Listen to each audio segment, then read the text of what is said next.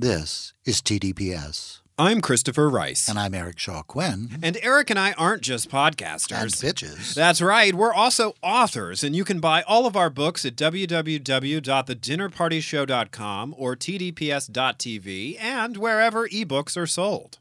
At thedinnerpartyshow.com or tdps.tv, you can check out my Right Murder mystery series. Or sample my Burning Girl thrillers. The best part is, the more you buy our books, the less likely we'll end up filling the spot with an annoying ad for a napkin that counts your calories. The TDPS Network, alienating potential advertisers one promo at a time.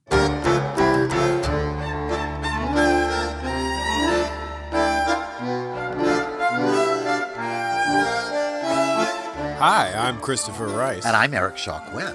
And you're listening to TDPS Presents Christopher and Eric.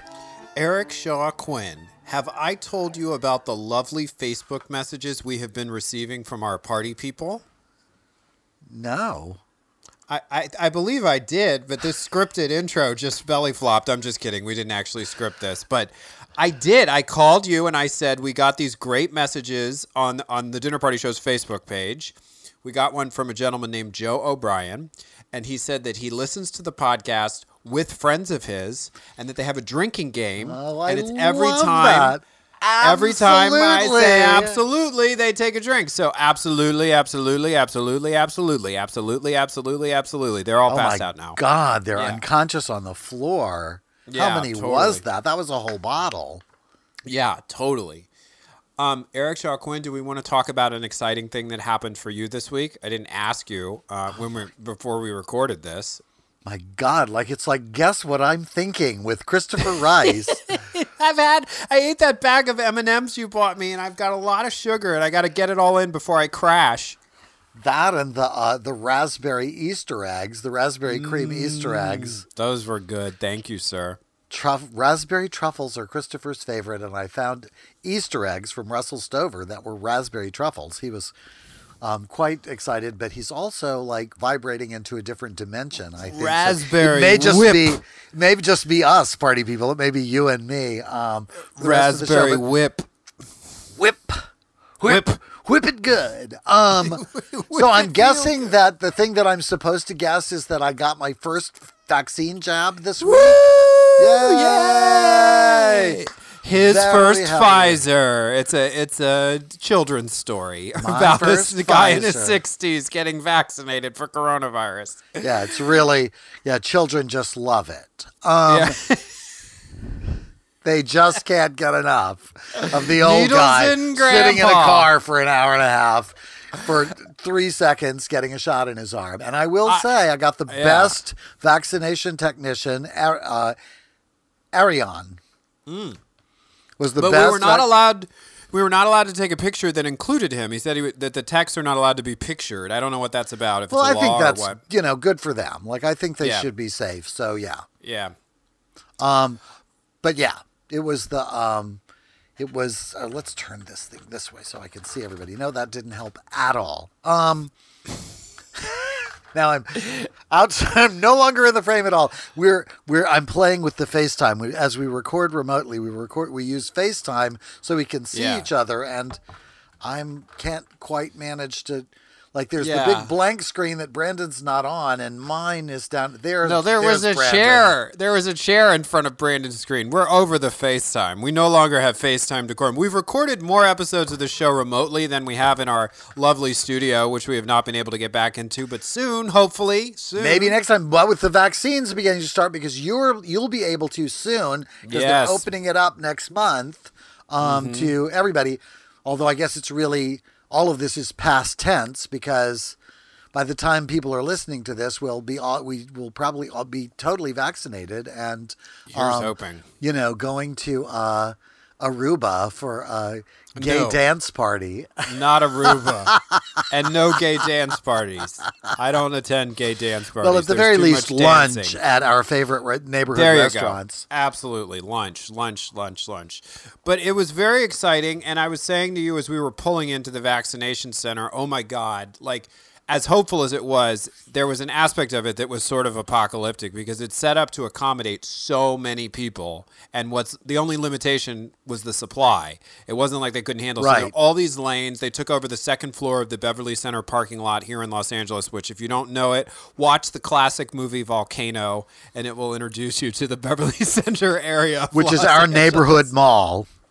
Right. It's hideous. It looks like it's a monolith. It's so gross. But the joke when I first moved here was that they called the Pacific Design Center, which you can also look up, the Great Blue Whale, and they call the Beverly Center the box that it came in. That's really funny. I didn't know that. Yeah. It's true. Yeah, it really is sort of like you could kind of see like, yeah, that's about right. So it's this big, the parking garage is actually part of the mall itself. It's one structure. That includes the parking garage. So it's got like 7 floors of parking garage. And then on top of it is the mall. And so they've devoted one whole floor because our neighborhood hospital, Cedars-Sinai, is right across the street. So they're staffing it, and they've devoted a whole floor of the parking garage to giving out the vaccine. And I was giving props to Ariane, who gave me my stick. And if Christopher hadn't witnessed it, because I won't look while they're giving me a shot, I just can't, I would not have known I even got a shot. It was so easy and so painless, no symptoms. My arm wasn't really sore. Like my old man joke was, I got my shot in my right arm, but during that day, my left arm hurt. My left shoulder hurt worse because it's old. That's hysterical. That's a great joke. You see, you can tell from Christopher actually laughed the first time I told him that joke, but he's sick of it now. Yeah, I kind of am, but I always laugh the first time. No, because it's always funny the first time. Courtesy laugh. Eric Shaw Quinn, always funny the first time. Hashtag courtesy laugh. Hashtag courtesy laugh. Yeah, it was an interesting experience. I know that my aunt was concerned. I was talking to her because she thought there were maybe vaccination centers that kept you for observation in case you had a reaction, and maybe there were others that didn't. I know that it was structured in such a way we never got out of our cars, but you parked and registered, and then you pulled forward into a spot where you got your vaccination, and then you stayed in that spot for, I guess, 15 minutes. So 15, 20 minutes long in there so that you didn't pass out or whatever. And we just ran our mouths and, played games on our phones and stuff, checked our social media and texted people that we cared about and those kinds of things. But yeah, it was kind of in and out. And they said they could do something like 3,000 a day. 4,000 a day. 4,000 a day. And they had 300 that day. Yeah. So you can imagine what a wasteland it really was. There were all of these snake lines set up so that you could queue up to get your shots. Anyway. And he said the most they had ever done in a day was 1,000. And what we mean when we say this is that's how many shots they had to give out. Their capacity for what they could do more than that. He said they hadn't even brought in the full staff that they'd hired to run the place because they'd never had enough vaccine to warrant it. So here's hoping that by the time this comes out, the vaccine is just pouring in. And I will say my day of vaccination was, in its moment, it was 3.4 million vaccines were given out that day, which was at that moment the most that they had ever given in a single day. So here's hoping that they're beating that by the time you hear this voice and that you all have a vaccine. And if you have any hesitancy about it, I got to tell you, didn't feel it, and there was never any aftermath. So Pfizer, right? That's for my Pfizer, but I don't know that it's true. Not true for all of them. Like other people we know got the Moderna, and we're like, yeah, it was fine. Nobody that I've talked to people that I actually know who have had their second shot of Pfizer, and everybody says if it's going to really get you with some side effects, it's usually the second shot. They were both older people. They did not have any side effects to the second Pfizer. No. So fingers crossed. I haven't heard any reactions about that too. So my experience so far is so good, but I'll keep you posted. Like if there's something to complain about, God knows I will. Anyway, so this week is True Crime TV Club, right? We're back. We are back to True Crime TV Club. So I didn't watch that show just because I wanted to. Yeah, well, it was your suggestion, and I actually quite enjoyed it, was going to give you props for it, but I'm not sure if you did. We'll find out at the end. We really lucked into it. Like, we were trying to decide what, we try and be topical about the shows we pick, like, Christmas or Thanksgiving or Halloween seasonal. Or Mother's Day or whatever. Seasonal. Yes. Be topical to when the show is first going to air so that, we're talking about things that happened on a similar day. So I looked on Google about what had happened on today's date. And today is the anniversary of the 1906 San Francisco earthquake. April 18th, 1906. Yes. And so this is the first time we are actually doing something that is available, we think, only on YouTube. It's not pirated. It is a program on the Real Crime YouTube channel. It's called Real Crime. The name of the program was Herbert, Mullin, Mullin, Born to Kill. That's actually the name of it. It's a 44-minute documentary on YouTube. And as always, you are not remotely required to watch it beforehand. We're going to serve it up in enough steaming detail. And you'll find out why that's a significant choice as we talk about the show here on the anniversary of the Great San Francisco earthquake. And it's a doozy. It is. And it was, I thought, a pretty good show. I'm sorry. I thought we got our 1 minute warning when I was looking away. That's why I suddenly fell silent. I did. Okay, good. I thought it was a good show too, but I didn't know. I will say this. I was more impressed with the commentators than I've ever been with any of these shows. I thought the stuff that the commentators said to us about the psychology involved, and we'll get into all of it shortly, was the most insightful and interesting. They shined a light on a very nuanced point that doesn't often get spotlit in specials like these. So anyway, blah, blah, blah, blah, blah. Let's get into it, shall we, since we don't have a break, as I thought we did. It's not time for the break. 4 minutes. Okay, I'm gonna go through the whole special in 4 minutes. No, of course not. We should have talked about vaccines some more because that's what everybody's dying to hear about that happened last month. Our usual pivot from the apocalyptic pandemic to true crime, which we always do here on this podcast. Just to cheer ourselves up. Santa Cruz, California. Do you know where Santa Cruz, California is, Eric Shaw? It's in the Lost Boys. It is. It is Santa Carla in when the you're Lost strange, Boys. people Yes. will. Yes, absolutely. It's the Lost Boys. Do you want to know another trivia tidbit about Santa Cruz and the Lost Boys? Yes, I do. By sheer coincidence, my mother, who was then an emerging author named Anne Rice, who I think had published one vampire novel, maybe two. She had sort of emerged. She was crowning. And my father.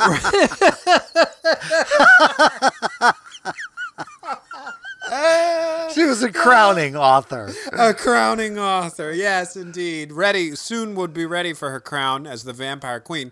We went on a vacation in Santa Cruz as they were filming The Lost Boys. Pure coincidence. Wow. And it was annoying to me because what it meant was there's a boardwalk in Santa Cruz, California. It's sort of the tourist destination there. And they closed it early because they were shooting, it's a vampire movie, mostly at night. And I think they shot some concert scenes and whatever, but they also shot the opening. And I think we saw the helicopter flying in over the water late at night. We were staying at a place called the Dream Inn, which was sort of on the bend of the coast just south of the boardwalk. And I saw that helicopter fly in and shoot that opening, with the music pumping and the titles and whatever. Anyway, very exciting. Once again, about me, as everything on the show is. The Dream Inn? The Dream Inn. Yeah. Dream INN. Billy Newton directed a porn film named The Dream Inn. I thought it was Dream Men. Well, I think it was a pun. Dream. Okay. Wow. And this was, I think, when were they shooting this?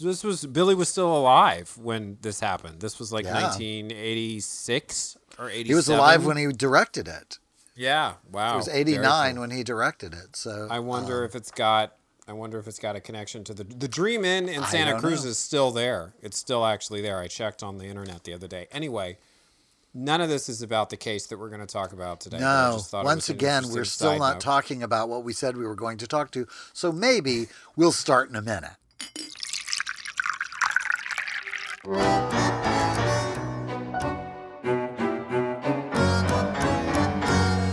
I'm I'm Christopher Rice. And I'm Eric Shaw Quinn. Do you have a question or comment about this podcast? Then come share it with us on our Facebook page at facebook.com/The Dinner Party Show, no spaces, and we'll do our best to answer it on the show. Just watch out for our aggrieved manservant, Shea Butters. He moderates the page, and he's been known to talk smack about the two of us. Most of what he says about you is true, though. We can discuss this later. That's right, at facebook.com/The Dinner Party Show. No, I meant in the car.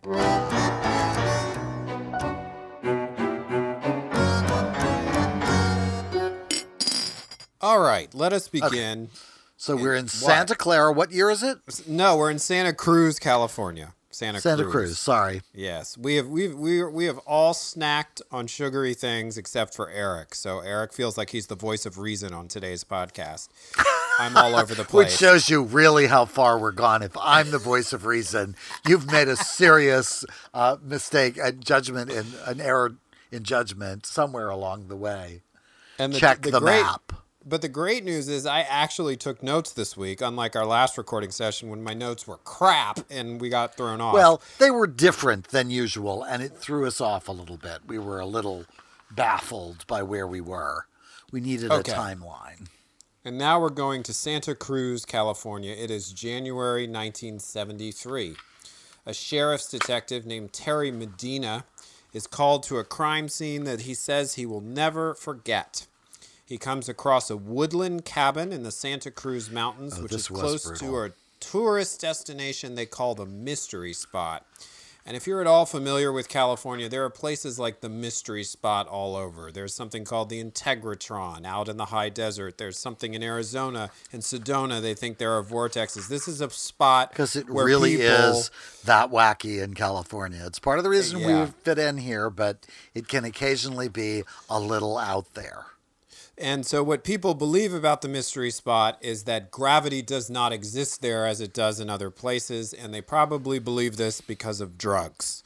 But they don't say that succinctly in the special itself. Yes, gravity doesn't exist there the way it does elsewhere, but peyote does. Right, exactly. It's close to Christmas time. It's drizzly, rainy, and wet, which it often is in this part of the world. We're in Northern California, just south of San Francisco. The cabin, it turns out, is home to 30-year-old Kathy Francis and her family. She lives there with her 2 young sons, and Sheriff's Detective Terry Medina finds them all inside. They have been murdered.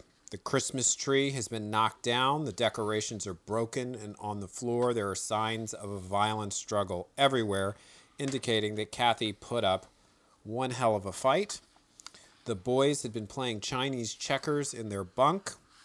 The killer shot and then stabbed them both with a hunting knife, and in a detail I will never be able to get out of my head, he pulled one of them closer to him by the child's foot before stabbing him. Yeah. And the detective was right.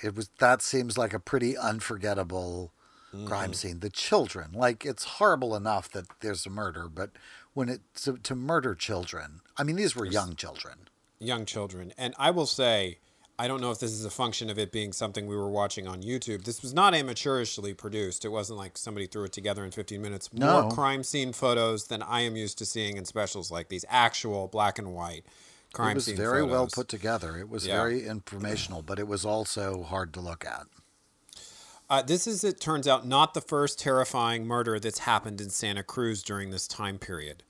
Recently, a Catholic priest was stabbed in the confessional. There have been other victims, which they summarize very briefly. We're going to meet each one in turn. Old people, young women. There's basically a sense at this time that nobody in Santa Cruz is safe, that there is a killer out there, and there doesn't appear to be any apparent logic connecting the individual murders. We're introduced to even the style of the MO, even the style of the killing was, it was all over the place. It was just this, and it's kind of a small town, and in 1973... it would have been a pretty, don't you think? I think it would have been a very, I mean, I think even Los Angeles was a much smaller place at that time. It would have been a much less sophisticated, much less traveled, much more small town kind of environment. So this must have just been a devastating wave of crime for such a small town. Well, and we're coming out of the hippie movement, right? Or the hippie movement's still happening. So the idea of living out in the woods in this part of the country isn't that out of the ordinary. And the idea of a single woman living out there with her kids, I mean, like people lived on communes, people were building domes. You know, they were just doing stuff. They were dropping out, checking out, and whatever. So they were finding out why the spot was so mysterious. Right, exactly. Yes. So February. This is a few months after this murder, which goes unsolved for a period of time. The murder of Kathy Francis and her 2 young boys. February 13th, 1973. A single rifle shot rings out. And the mystery, as they say, begins to unravel. 73-year-old Fred Perez is gardening in his front yard when a young man drives onto his quiet street, shoots him, and drives off. A neighbor spots the car, calls the police. The police immediately stop it. The occupant, is 25-year-old Santa Cruz resident Herbert William Mullin, Mullin. He, upon initial interviews and record checks, seems to be an upstanding member of the community. He's quiet and polite. He doesn't give the police any fight or trouble. And they soon realize they have caught their number one suspect in as many as 13 murders. They start to dig into his background. They find he was voted most likely to succeed in high school, that he went to college on a scholarship. It's then that we are introduced to a gentleman named Harold Cartwright, who was the defense investigator on Mullin's case. And he says he sets about trying to dig into Mullin's past to find out what caused this guy to go from being an excellent, well-liked student to a vicious, cold-blooded killer. He finds out that Mullin was born on April 18th, 1947. Put a pin in that, as we said at the top of the episode. We're going to come back to that date and talk about its significance here. Where then they play tape-recorded phone calls with Edward Mullin that were clearly made from prison, in which he is giving little bits and pieces that offer some sort of insight into himself, although I would say Mullin's ability to give insight might be a stretch. Yeah. Yeah. Like, I'm not sure that Mr. Mullin is really available to provide actual insight of any kind into himself or anything else. He seems something's up with Mr. Mullin. Something is very wrong. He says his earliest memory was of crawling on his hands and knees and looking into a puddle and seeing his own reflection and touching it so that he created circles rippling out in all directions. He tells the investigator. That's his earliest memory. Right, yeah, like and seeing that redwoods. Sounds like a childhood memory. Seeing redwoods too. So he was apparently crawling on the ground in the forest and touched a puddle and had a religious experience. Yeah, that didn't happen. So in interviews with the police after his arrest, he begins to reveal details of 12 murders, in addition to the shooting he was just arrested for, the murder of Fred Perez. God. He says that he was hearing voices, and that these voices told him he was one of the chosen people, and that he had to perform ritual sacrifices to prevent California from being cast into the sea by a giant earthquake. There it is. Yeah. So his reason for murdering 13 people, including those 2 little children, was to prevent earthquakes. Right. And so we're going to get back to that date in the context of this, but we're going to keep teasing it for now because the special takes a little while before they reveal the full force of his paranoid delusions. We're introduced to Jim Jackson, who is the defense attorney, slightly bald, handlebar mustache, looks exactly like a white defense attorney you see from all of these specials. But he also looks a little like David Crosby. Yes. Yeah, that's the particularly in the old photos of when he was actually the lawyer. It's like his lawyer's David Crosby. Oh my God. He was not David Crosby. No, but he looks a lot like him. So Mullin is talking to the cops, and what he says is that his victims offered themselves to him telepathically, that he would drive past them or walk past them, and a voice would say, this person is ready to die at your hands, essentially. They start to realize that there may be another killing that has gone unsolved recently that he is responsible for, and Mullen begins to talk about it, and it's the murder of Lawrence White, who is referred to, and I think this is because this is a British special, this term is still in use, a local hobo. I'm not sure we use the term hobo anymore, or that we've used it after 1967. It's a time period thing. I mean, like, people were considered the hobo codes and the hobo jungles and all of those things. It was a cultural thing in its own time that has kind of been supplanted by our itinerant and homeless population. So I'm not sure if they are equivalent. Okay, good. Like, good. I'm not sure if it's not a cultural thing that has simply... that's over, that has time has been and come, or maybe it's still happening, but it's been subsumed by the itinerant and homeless population. And so we don't really see it in the same way, but yeah, it was almost a romantic thing. Yeah, right. That's how it's used. Like Glenn Campbell's big hit, Gentle on My Mind, is kind of a hobo song. And lots of, there were composers and artists and singers and musicians who presented themselves as that. So I don't know where it lands in the term of slang anymore. I don't know if it's considered politically incorrect, but in this case, it was referring to a gentleman who, lived rough, as they do say, I think still in England, and was actually kind of a good Samaritan. Mm-hmm. Yeah, he was a nice guy, and he didn't deserve to die the way that he does. Mullen describes the murder thusly. He's driving along a mountain road. He passes Lawrence White walking on the side. A voice in Mullen's head says to him, "I'm Jonah, throw me over." So Mullen pulls over to the side of the road, pops the hood on his car as if he's having car trouble. Up walks Lawrence White to help him, and Mullen comes up behind the man and bludgeons him to death with a baseball bat. So this is the beginning of what people are going to point out, the sort of fatal flaw, if you will, in Mullen's delusions, which is, if these people are ready to die, why do you have to entrap go through this elaborate ruse to trap him and beat him to death with a baseball bat and then leave his body on the side of the road like garbage? Right. Like, Jesus.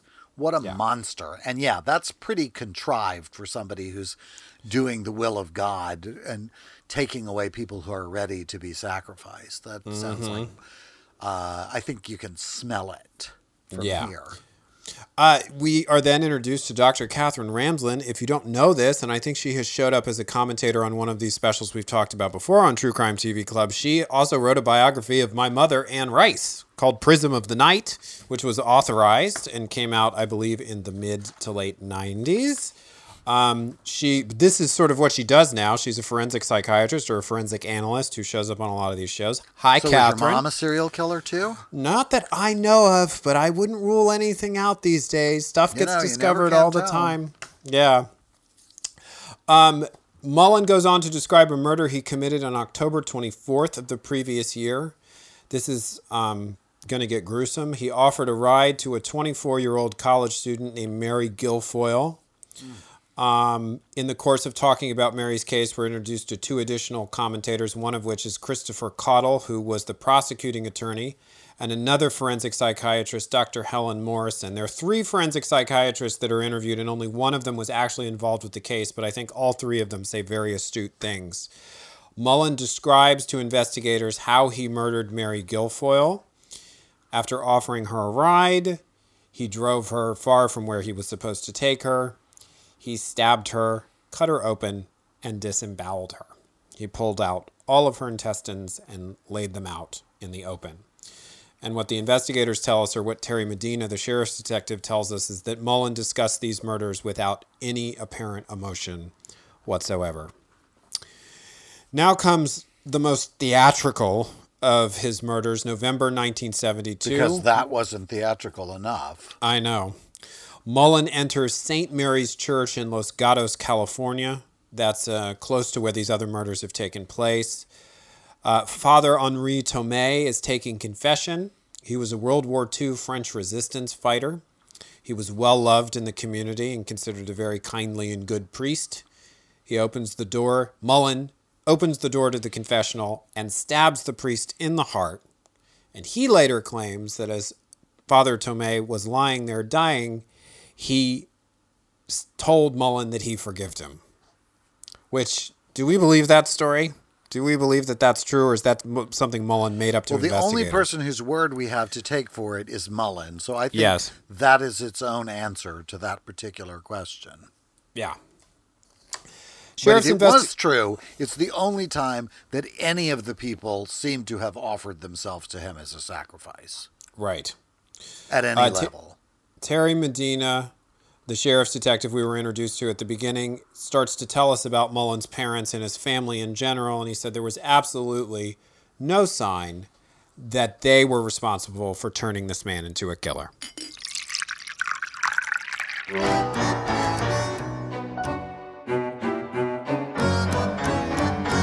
I'm Christopher Rice. And I'm Eric Shaw Quinn. And Eric and I aren't just podcasters. And bitches. That's right. We're also authors, and you can buy all of our books at www.thedinnerpartyshow.com or tdps.tv and wherever ebooks are sold.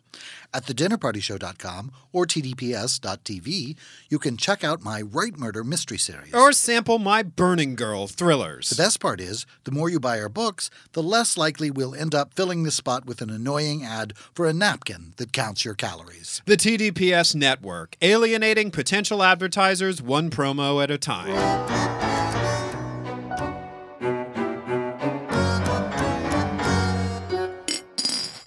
So sheriff's detective or sheriff's investigator, Terry Medina, who was in charge, who was of the case basically, starts to take us on a tour of Mullen's family. And again, we go back in time to discover that this was a very well-liked and exceptional student. He was voted most likely to succeed. He came from a small town in the area called Felton, California. But after high school, he basically began to deteriorate mentally, in the words of many. He was dating a girl and engaged to be married to her in 1967, and that is when what he called his mental health issues started to take effect. He became both hyper-controlling and physically abusive. He started to show signs of severe paranoia, and this is where one of the forensic psychiatrists, Helen Morrison, weighs in, and I'm not sure I've ever heard it put this succinctly, but she says that the original thinking, now those are her words, the original thinking, which usually indicates outdated psychology, around paranoia was that it was the result of unacted upon homosexual urges and a terrible fear that those urges would be discovered. And she puts a weird point on it. She tries to say, it doesn't mean they were closeted homosexuals. It just means that they wanted to act in homosexual ways, but were afraid of discovery. And I'm like, I kind of feel like that's the same thing. What did you think? Did you hit on this point? I thought it was maybe something that somebody should have mentioned to the lovely people who made the movie Beautiful Mind, which is one of the most ridiculous things I've ever seen, where, a man was dealing with his own paranoid schizophrenia and his latent homosexuality, which they just left out of the movie entirely, and said that what really cured him was the love of a good woman, when in fact, in real life, his wife and he had divorced, she had left him, and she in no way played any part in his recovery. So they just made that up in the movie. So it seems more valid than their take on paranoid schizophrenia. You could certainly see how, if you were genuinely afraid of being discovered as a homosexual, it could produce paranoia, particularly if you were not the soundest of mind in the first place. But I would think there would be lots of things that could produce paranoia in you. Like being a murderer, for instance. Yeah. You might be really worried that people were going to catch you. Yes, exactly.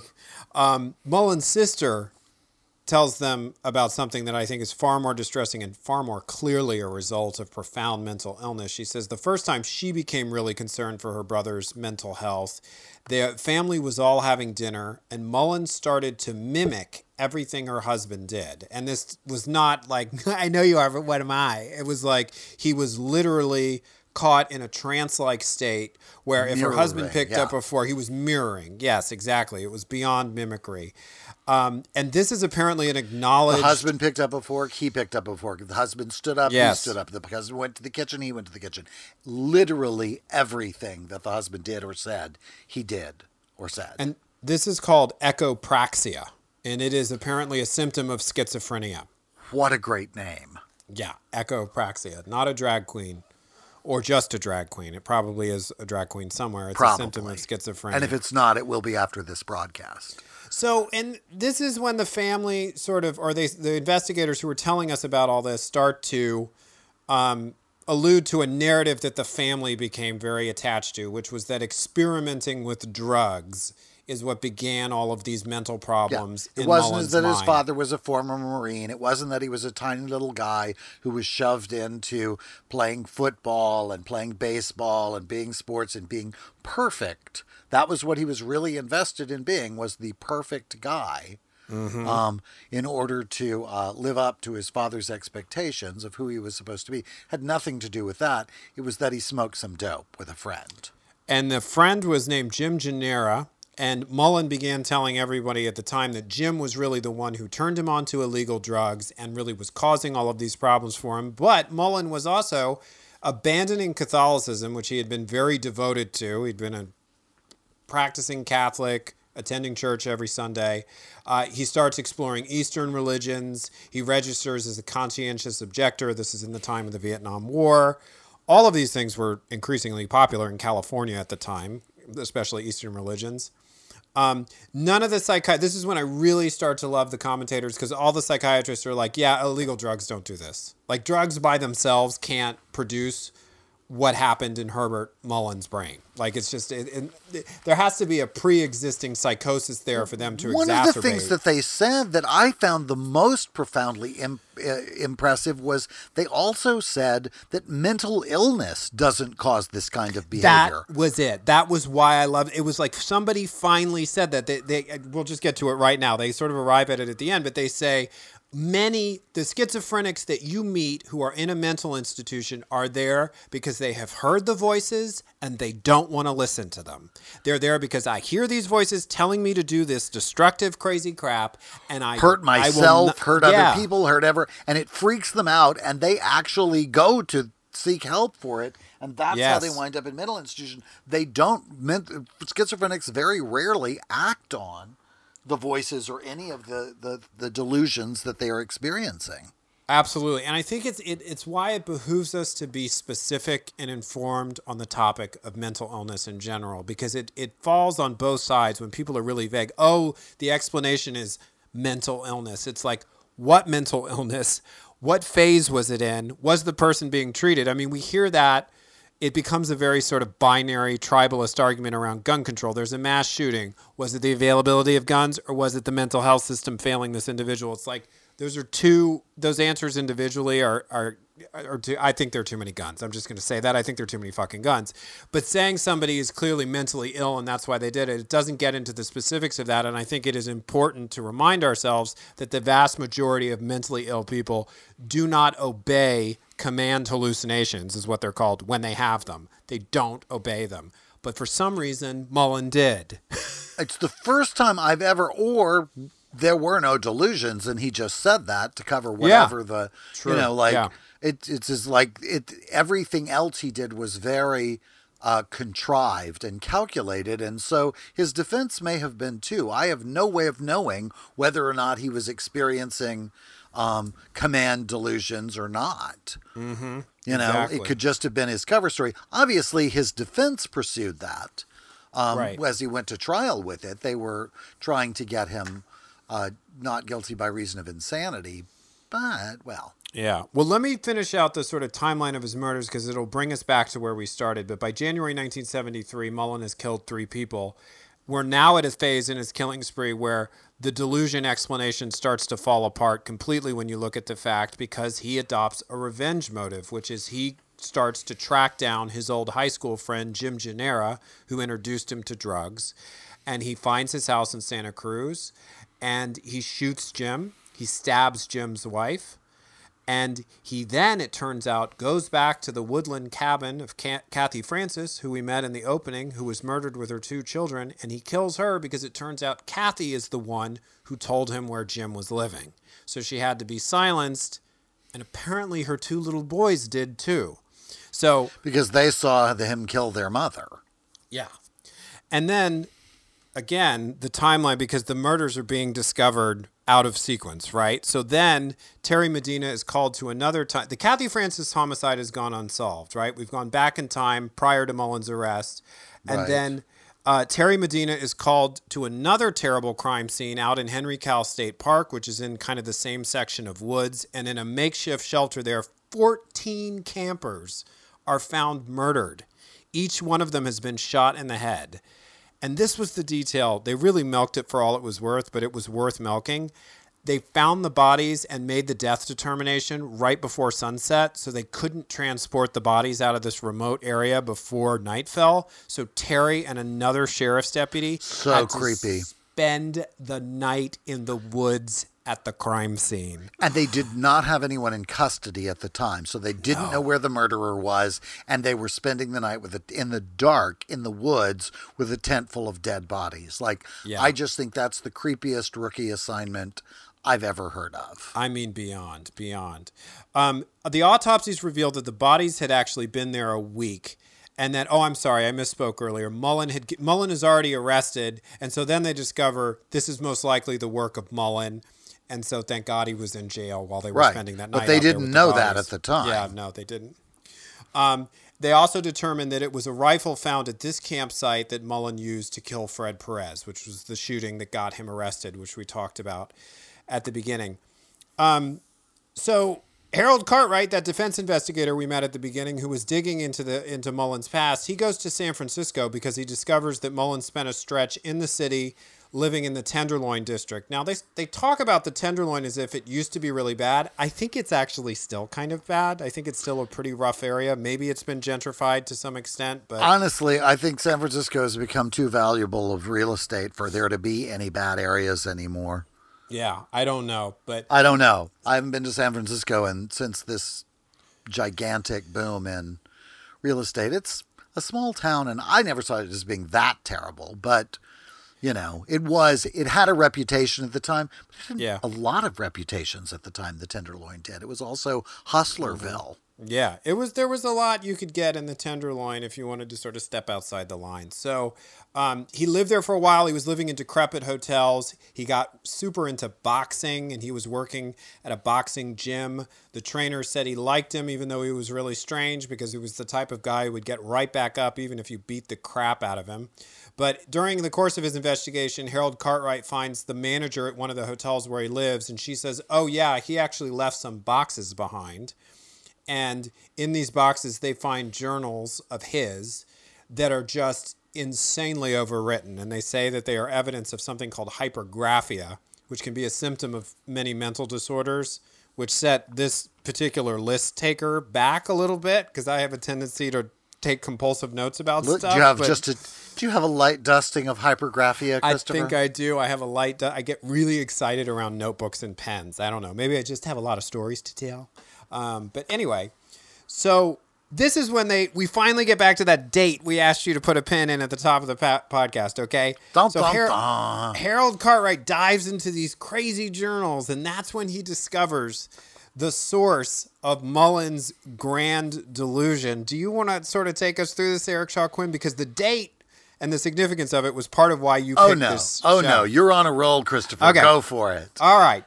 So it turns out that Albert Einstein, the Albert Einstein, not the DJ in Iowa, he died on the same date that Mullen was born. This date that's meaningful.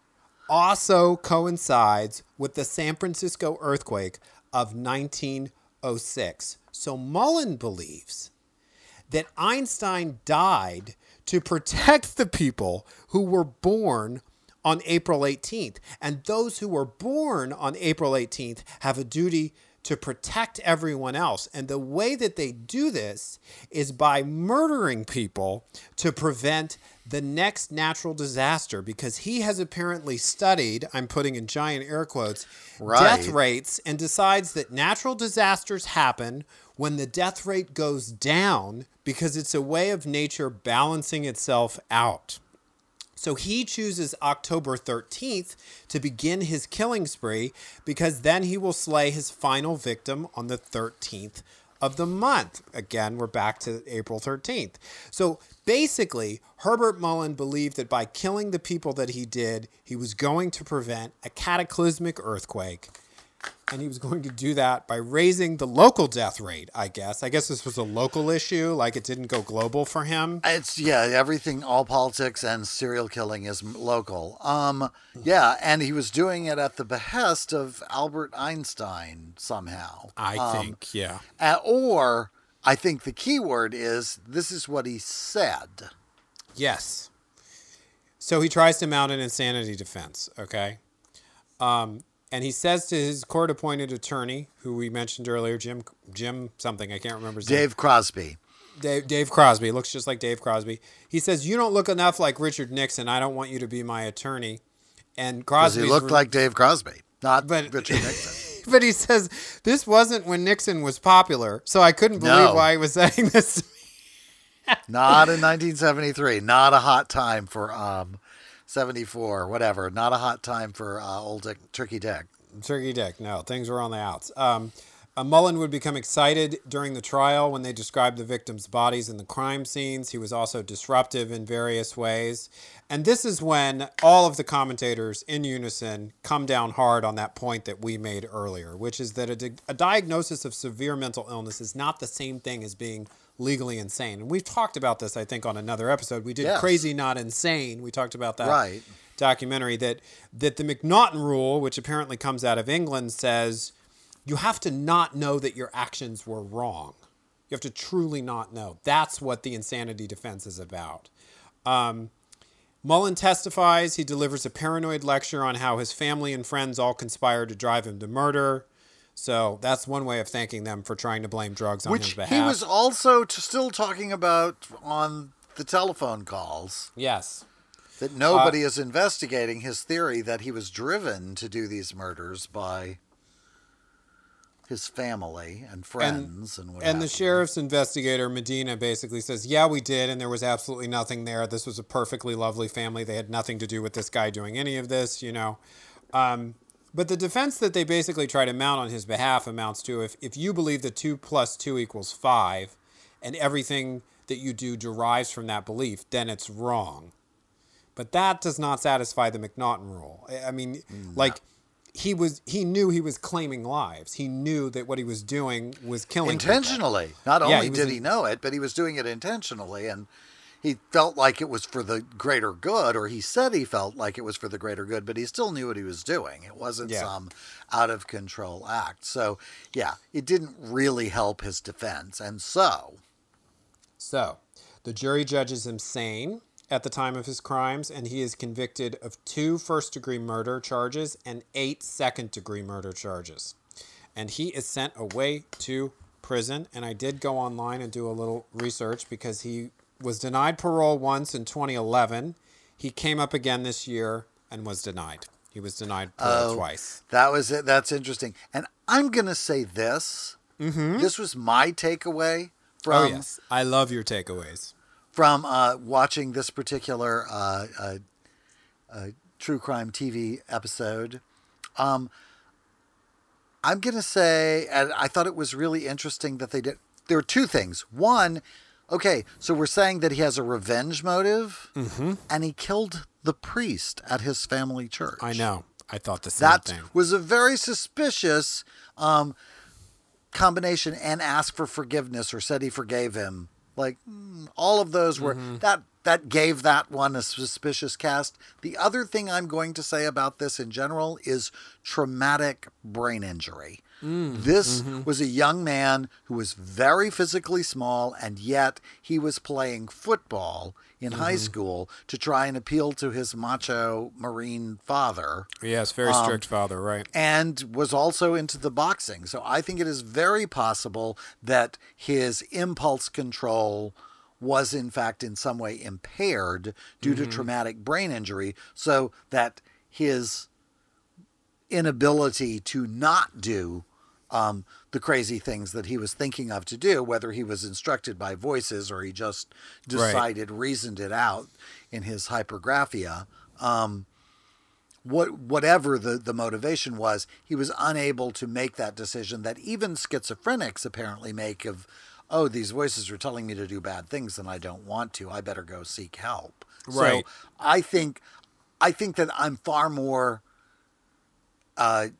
impressed with that particular theory of this crime than I am with the notion of, I think there's some sort of, because everybody said he was this great guy and then suddenly he wasn't anymore. And that to me sounds like some physical damage to his brain, which somehow liberated him from his reason or his impulse control or whatever, and put him on this collision course with this horrific crime spree. But that takes us most likely to succeed, and then this. Yeah. And that takes us back to, we didn't do a whole episode on it, but it was a documentary called Crazy Not Insane. It's available on HBO Max. We talked about it in part. I can't remember what episode it is, but it's in the synopses for the episodes.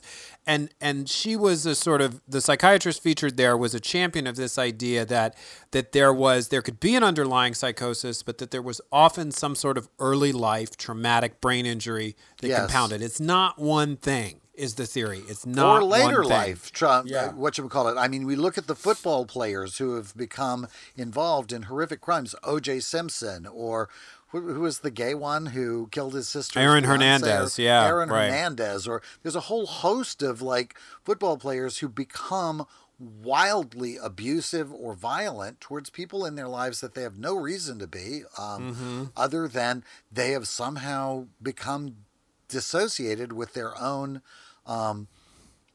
inhibitions in and around doing those really sort of violent crimes. And also suicide becomes a factor. They say with some NFL player, there was a recent case, I think, of a former San Diego NFL player. They say his family said his suicide was most likely caused by a traumatic brain injury or by the symptoms of one and the pain and anguish caused by one. Anyway, that was just my sort of takeaway on it. He doesn't need to be let out of prison. He needs to be in some sort of, so I'm glad that the parole system here is continuing to work as well as it does. Because, there is no reason to believe that this guy wouldn't kill again, because he has no regret about doing it or inhibition about having done it. I went camping in these woods. I realized that after I watched this special. As a child, we went on school camping trips in this area of this woods, the Santa Cruz Mountains. The Big Basin area is where we were, and I think that's mostly where we were in the special. Anyway, I just wanted to make it about me again before we wrapped up. Oh, thank heavens, because it had kind of drifted away from being about it. Really had. It become about larger topics. I want to thank you for finding this case. I couldn't believe I didn't know anything about it, because California serial killers are something I usually get obsessed with, and I knew nothing about this case at all. And it really was the fluke of having looked up the earthquake date, and then I thought, I think the Google was earthquake-related murders, which I thought maybe somebody used it as a cover to commit murder or something. And this came up, and I was like, oh, my God. Yeah. We have to cover this. Absolutely. And we did. We covered it. So yay And us. it's on YouTube, so everybody can watch it if you're interested. And I'd say it's worth it. It was pretty good. I would watch more from this series. I thought they did a nice, well-researched job of putting together on making a really interesting story out of this. Absolutely. And the production quality was more than I expect from just YouTube stuff. I subscribe to the channel. Not everything on the channel is 45 minutes, too. There's stuff that's 6 minutes, 4 minutes shorter sort of pieces that are available as well, so we can look at that. On our next episode, our exploration of the unsolved Billy Newton murder has put us in touch with an exciting new documentarian who's taking her own look into the case, and she's incorporating information we uncovered here at TDPS Presents Christopher and Eric. We will be talking with Rachel Mason, the director of the Netflix documentary Circus of Books. This is only our second interview on TDPS Presents Christopher and Eric. Again, it's about Billy. It's about Billy Newton that has inspired it. But yeah, she is really finding her own interest in this particular case, and she shares some really remarkable insights with us. Absolutely. And if you want to review our coverage of the Billy Newton murder, check out episodes 37, 48, 60, and 63. Those are all in our podcast library. And then 74? And 74 will be the next one. Yeah, absolutely. Right. And then 74. We're just building up parts. We call it the murder of William Arnold Newton, parts 1 through 3. And then next week will be part 4. So we labeled them clearly so you can find them in our library. I love talking about clerical stuff. It's my hypergraphia. Right, because your hypergraphia is really irrepressible. Exactly. I'll get you a pen and a notebook to doodle about it. Absolutely, absolutely, absolutely, absolutely. Be sure to drink. Until then, if you ever sober up, I'm Christopher Rice. And even if you don't, I'm Eric Shaw Quinn. And you've been listening to TDPS Presents Christopher and Eric. Thanks.